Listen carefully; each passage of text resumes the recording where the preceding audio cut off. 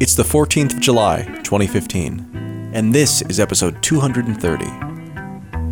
This show is intended for informational and educational purposes only. What cryptocurrency enables is new, empowering, and exciting, but we're not experts, just obsessed companions walking the road towards a more peer-to-peer future.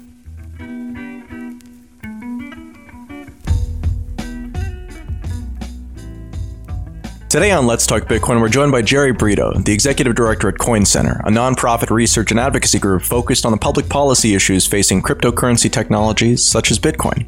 Jerry, thanks for your time. My pleasure. Let's start with the basics. In a vacuum, if there was a correct way to regulate cryptocurrency, whether individually, like just Bitcoin gets this regulation, another cryptocurrency gets that regulation, or the whole technological concept as a group, this is probably not the question you're expecting, actually. What level do you think that should be at? Local, state, country by country, globally, all of the above? I think, first of all, we have to say that we really should not be regulating technologies. And in fact, I don't think you can regulate a technology that's decentralized like Bitcoin, or you can't do it in an effective manner. So you might as well say that you can't do it. What it is that governments want to do, though, is they want to regulate certain uses of a technology. And so that becomes much easier because there are certain actors that you can identify who are using the technology, and then you can regulate those actors. So it's kind of like saying, can we regulate email? Well, that's kind of impossible. But can you regulate Gmail? Well, that's a lot more possible. And then you have to say, well, what uses of the technology is it that we want to regulate? For what purpose? And so the question typically is going to be, well, we want to make sure we can avoid money laundering. We want to have consumer protections of different kinds. And so that's where the regulation comes in. And then I think it makes sense to regulate as local as possible, typically. The problem with regulating technologies like Bitcoin, which are internet technologies at a local level, they're not local technologies, right? The moment that you're operating a Bitcoin business, on day one, you're operating a global business. So with that in mind, it makes local jurisdiction at which you could do it effectively really becomes much larger. Global isn't really possible because we don't have a global government, and getting to global consensus is very difficult. So typically, it tends to happen country by country, and that typically makes sense. So if you can't regulate Bitcoin as a technology, then what can you regulate? Basically, we're talking about businesses or individuals. So of those two groups, who should be the regulated one or both? And again, what does it look like for if you were going to do it right and political realities weren't the reality? What does that regime look like? So we can kind of have a starting point to then compare against. Yeah. So again, I'm kind of not in the business of saying who should be regulated, because I'm not always convinced that we need regulation where governments. Well, but that's an answer too. That's a totally legitimate thing too. So where on the spectrum, so Jerry's king, what does it look like? Well, I think where there are real harms, there should be ex post facto ways to address those harms. So that certainly should be the case. To the extent that you have harms that are difficult to educate after the fact, well, then maybe you want to have some preventative regulation. But you need to have two things. You need to show that those really happen, and you really have that kind of market failure. And number two, you need to have a cost-benefit analysis, that the regulation that you're going to employ to try to prevent those things actually is cost beneficial. It actually does not introduce more problems than it solves. So if you can get through all of that, I think there are some areas where you might want to have some preemptive regulation, prescriptive regulation. And you can imagine, for example, disclosures, where in order to make sure that folks understand exactly what they're getting when they go to a website and they're signing up for a service, that the website's going to be required to disclose what it is that they're offering, what kind of promises they're making, that then they're going to have to stand behind. And then if they break those promises, then later we can seek redress for that. So look, I tend to think that we need very little regulation. As you say, the political reality is we have a regime where we already have in place all kinds of regulatory requirements that affect businesses and services and individuals who use Bitcoin. What do you think about the difference between laws that are explicitly targeting offenses that occur with cryptocurrency versus things that just target the outcome and don't differentiate the method, whether it's fraud is illegal no matter what you can conduct fraud in bananas if you want. How much of this is just kind of repeating for the sake of repetition? Right. So I really am wary of technology-specific laws and regulations. So as you say, a law that would target fraud committed using cryptocurrency or committed using the internet, I would be very wary of, because as you say, fraud's already a crime. It doesn't matter what tool you use. And typically we have not seen these technology-specific laws and regulations when it comes to Bitcoin. Now, that said, you do have things like consumer protection laws that basically create a sort of prescriptive licensing regime. And for example, they will license things like money transmission. It's just that the way that those laws were written often don't take into account some of the very unique characteristics of Bitcoin, right? And so if you just applied that existing rule, it oftentimes wouldn't make sense. And it wouldn't make sense to the detriment of folks who are trying to do, innovative, unique things with this technology. And so there, I think it makes sense either to amend the existing law to take those unique characteristics into account, or to create a new digital currency specific licensing regime to the extent you want to have a licensing regime at all. So that's where I think it makes sense. But typically, if you look at money laundering, for example, FinCEN's guidance in that space, it's just applying the existing law and regulation. It's not creating new law and regulation per se. It's just saying, well, look, we have these new technology.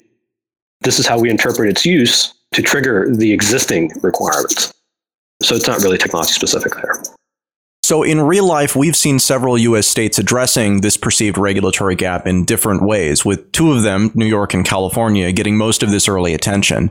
So let's talk about New York first. What did they do right with the bit license? Well, I mean, at the end of the day, the bit license that they issued looks a lot like their existing money transmission license. So in that sense, they got it right. They have some good exemptions. So for example, if you are employing the technology, sort of cryptocurrency technology for non-financial purposes, let's say that you want to do something like Namecoin, that would be exempted. So these things were all right. So in general, it also created more clarity. Folks now understand exactly what it is they have to do. They have to get a bit license in order to operate legally in New York. That's welcome. But in general, I think it also creates a lot of new questions for which we don't have answers. One of the things that jumps out at me about the recreation of laws as they apply to specific technology, like the bit license example, where they've effectively, like you said, recreated what they already have in place for, just non-cryptocurrency related institutions doing basically the same stuff, is that it gives you the ability to treat different groups differently, basically. It gives you the ability to differentiate between, this technology has this set of rules, and most importantly, they can adapt as needed separately from each other over time. So instead of having unified rules, it seems like having this kind of multiple options approach seems like that's not desirable at all under any circumstance. I think that's right, because it then becomes, especially in a case like New York, where you have a powerful regulator, it can become a political question about how you're going to treat these different groups that are essentially doing the same thing. They're just doing it with different technology. That's dangerous. We may trust the current superintendent, but who knows who's going to come down the road and who knows how they're going to interpret the rule. I mean, a good example of this is the bit license in an unprecedented fashion has a state level anti-money laundering reporting requirement. And this is something that no other state has a money laundering requirement. Every other state in their money transmission law, to the extent that they mention money laundering, they simply say the applicant must comply with federal money laundering obligations. And that's because FinCEN at the federal level at Treasury is the money laundering authority for the United States. And FinCEN shares the information, the intelligence that they collect with the states. New York went above and beyond this and created a new sort of unprecedented state anti-money laundering reporting requirement that is stricter than the federal standard and is requiring bit licensees to comply with it. Now, notice this is bit licensees. Traditional money transmitters who have a money transmission license don't have an AML requirement. If you ask DFS, what Superintendent Losky has said is that it's been his intention that this would, the bit licensees would be the first to have an AML requirement, but that he expects banks and money transmitters and others, he expects to roll out a requirement for them in the future. But of course, he's leaving. So now we have a situation where it's only bit licensees who are going to have this new requirement that nobody else, essentially doing the same things, just with different technology, with older technology, they're not going to have that requirement placed upon them. What's the argument for doing that then? I mean, is there an argument for doing that? Well, again, I think that they would say, we intend to bring this kind of obligation to other areas as well, to other kinds of licensees as well. So it's like a pilot project. It's a pilot project, but the problem is you're picking a very new, innovative, nascent industry to do this pilot project with. And in the meantime, it's discriminatory.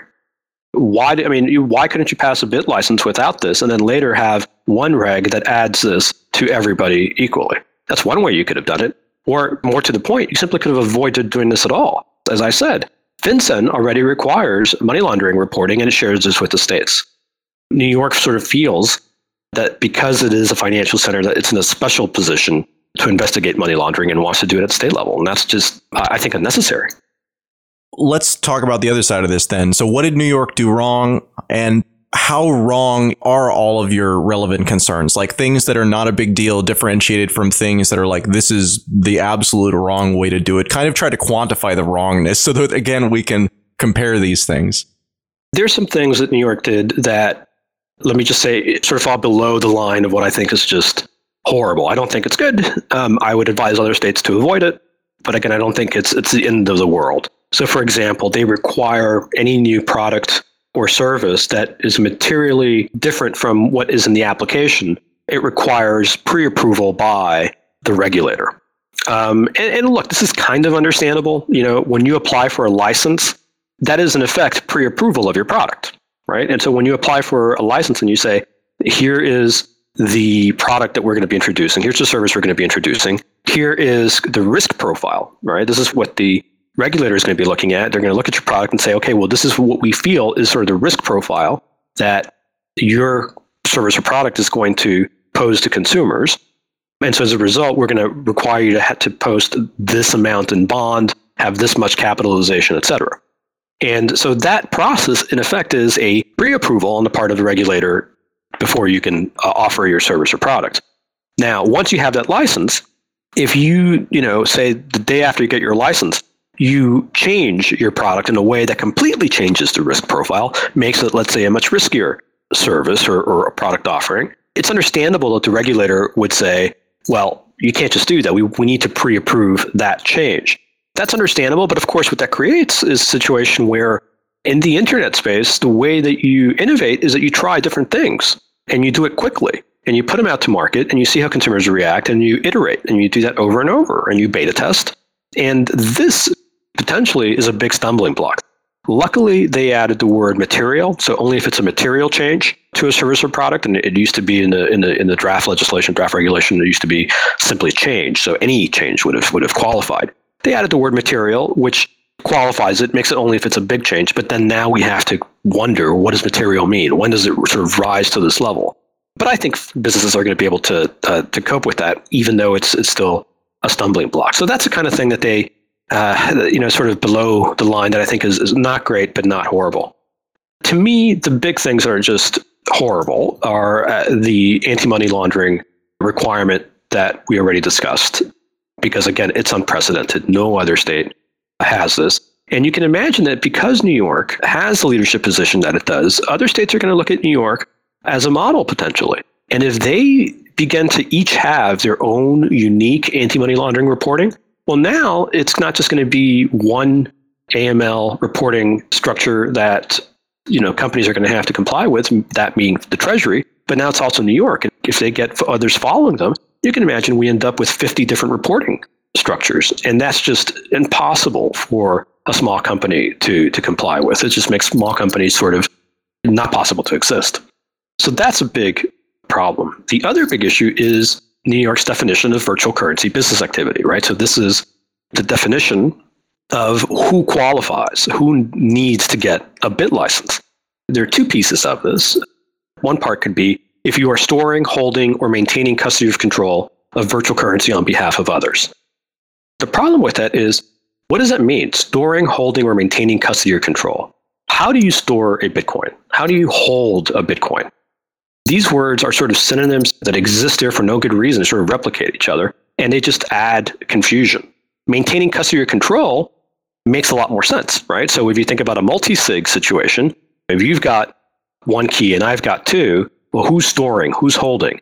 Well, when it comes to maintaining custody or control, there's an argument to be made that I'm the one who has custody or control. It would be great if they had added a definition. The way we would have done it is simply get rid of storing and holding, keep simply maintaining custody, and then define what maintaining custody means.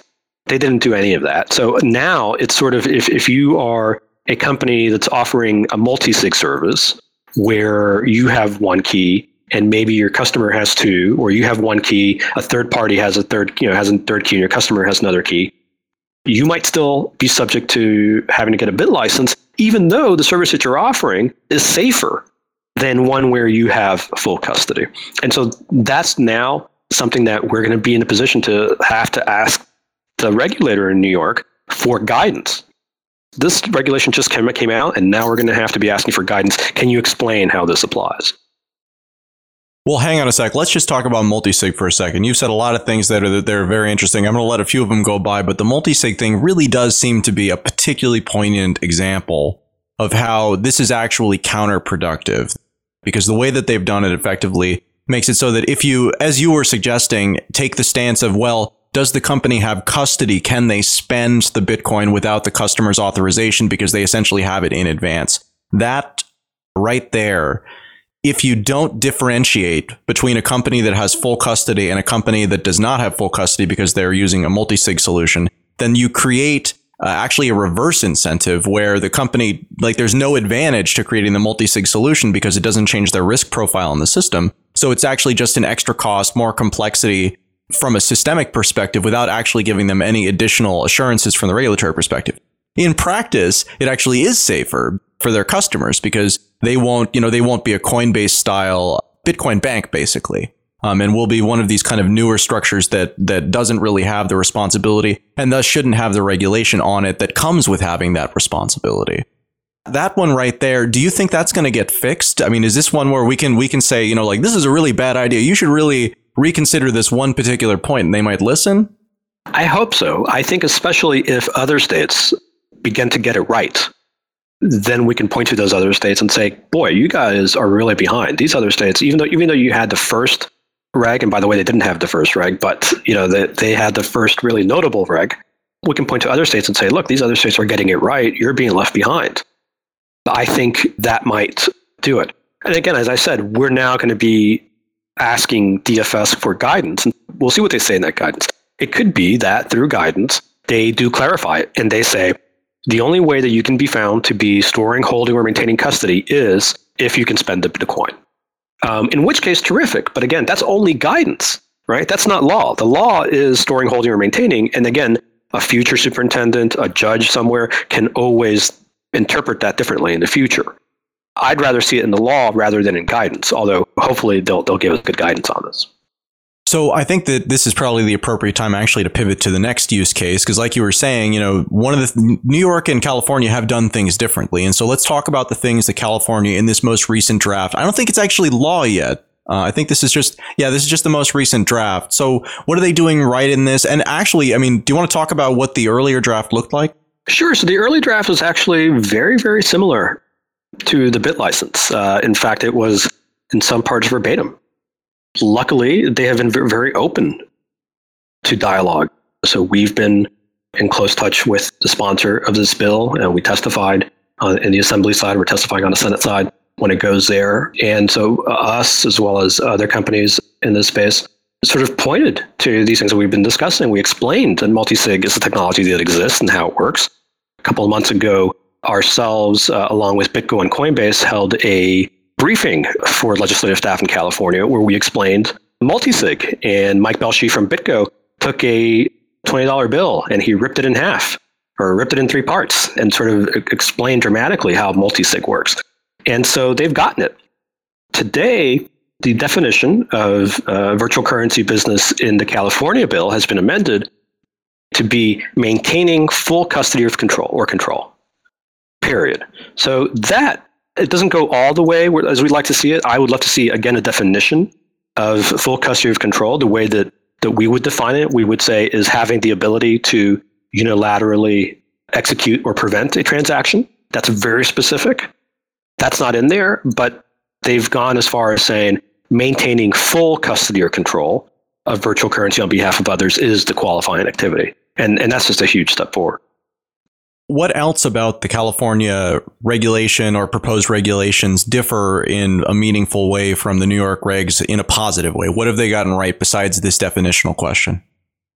Well, they've added several exemptions that we requested. So, for example, there's a clear exemption if you are simply providing security services. So if you are, let's say, BitGo or Third Key Solutions, and you are simply providing a service to somebody who is licensed, you yourself don't need to get a license.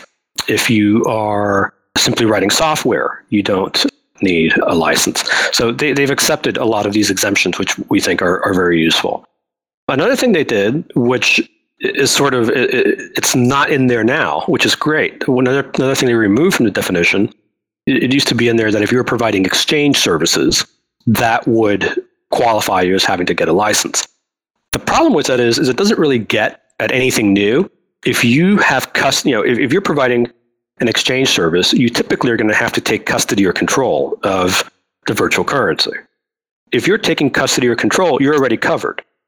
We don't need to add exchange service to a definition.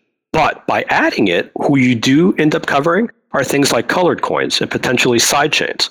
So that would have been problematic. And luckily, again, we've explained that and they have removed that from the definition. So for a company that's existing in this space and doing something that might be okay under the California regs, but not okay under the New York regs, what's the play here? I mean, are you just advising people to to exclude New York users to get outside of the bit license, or is there like a way to kind of ameliorate these two situations? And do you think that that's going to be something that's going to get worse or better as time goes on? So it's not a matter of okay under California and not okay under New York. It's a matter of if you're doing this thing, do you need a license or not? You can imagine a situation where you have a business that has a business activity that under California, you don't need to get a license, you're good to go. Under Texas, you don't need a license, you're good to go. But in New York, you do need a license. And so there, as a company, you have to make a decision. Are you going to be, do you want to give up the millions of New York customers that you would need to give up, right? And do you have a good way of excluding New York customers? Or do you want to simply go get a license? And I think, realistically, most companies, certainly the most well-capitalized companies, are simply going to go get a bit license. That's going to be burdensome, but it's going to be less burdensome than if they had to get both bit license and a California license. I think some folks are making a statement by saying we're not going to service New York. I think that's laudable, but I think that most companies just cannot afford, if they're a serious business that really wants to build a big business, there's no way you can just give up New York. It's a big state with a lot of people, and it's a financial capital. I think people are going to simply comply with the bit license and then hopefully try to make it better. Okay, so California is still in draft. What kind of outstanding issues? You outlined the one, you'd like them to more clearly define what they mean by possession. But outside of that issue, are there any sort of outstanding things? And again, on the scale of 1 to wrong, how wrong are they? To be honest, I am pretty happy with this law in California. If you look on our website, we have a state regulatory tracker. So we developed a little while ago a set of principles and a model framework for legislation. So this is kind of our guide for legislators to say, look, this is what this technology is. This is how it's different from existing money transmission. This is how to think about it. And this is how we would write a law. So we don't have a draft bill, but we do provide draft language for certain key parts, including the definitions of what's covered and what's not, what exemptions to have. And so if you look on our website, we've got that model framework, but then we also have a state tracker. And what we do there is just, it's a simple spreadsheet. And on the first row, we have different sort of criteria. What would make a good law based on our tracker? And so, of course, our tracker is green across the board. It matches everything.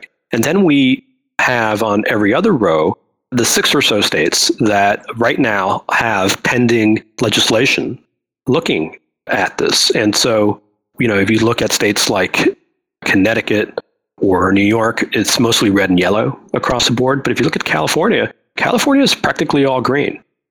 The pieces where we could quibble is, for example, the amount of a bond that you have to put up as a licensee is up to the discretion of the regulator. In other states, this is specified in the legislation. There's a schedule. If you're doing between this much and this much in volume, you have to post this much in bond. That would be terrific to not leave it up to a regulator, not leave it to the discretion of a person, but to have it spelled out in law. But short of things like that, California really is green across the board. So beyond advising on policy issues, at coincenter.org, you guys have a lot of backgrounders and interesting blog posts on a variety of topics. A few of them that jumped out at me were the explanation of the traceability of the blockchain for law enforcement purposes, and then a related blog post that mapped out the federal agents' Bitcoin embezzlement that took place during the Silk Road case. So, I don't really want to talk necessarily about those things. What I want to talk about is those things. In reading those posts, it made me sort of, again, think about privacy on the blockchain and how Bitcoin and cryptocurrency are interesting because as I go through life, right, I am not leaving a trail of my identity behind, but I am leaving a trail of activity behind. And then if at some point in the future, I am identified by law enforcement as a target or something, and they can identify which of the Bitcoin addresses I was, then pretty much my entire activity can be traced back. So that's kind of interesting because, again, like somebody has to really look at you hard and learn this secret information in order to do this unwinding. But if you need to do it, like if you actually do acquire that information, you certainly can unwind it. I mean, what do you think of privacy on the blockchain? Is this privacy? Anybody who understands the technology well understands that really transactions are not private. After all, it's a global public ledger. And all of your transactions, although they may not have your personal identifying information tied to a particular transaction on the blockchain, they're nevertheless there. And as you say, if you are targeted, it's not impossible and maybe even not difficult to figure out what your transaction trail is. There are things you can do to obfuscate your identity from, to not tie those things together. But it's difficult, and there really is no guarantee that it's possible. In fact, this is one thing that we requested from New York that we did not get, was we wanted to make sure that it was not illegal for a bit licensee to help its customers obfuscate their identity. So that all said, it's a long way of telling you that no, I don't think it's private at all. I think we will have advances pretty soon. There are folks working on making transactions more private.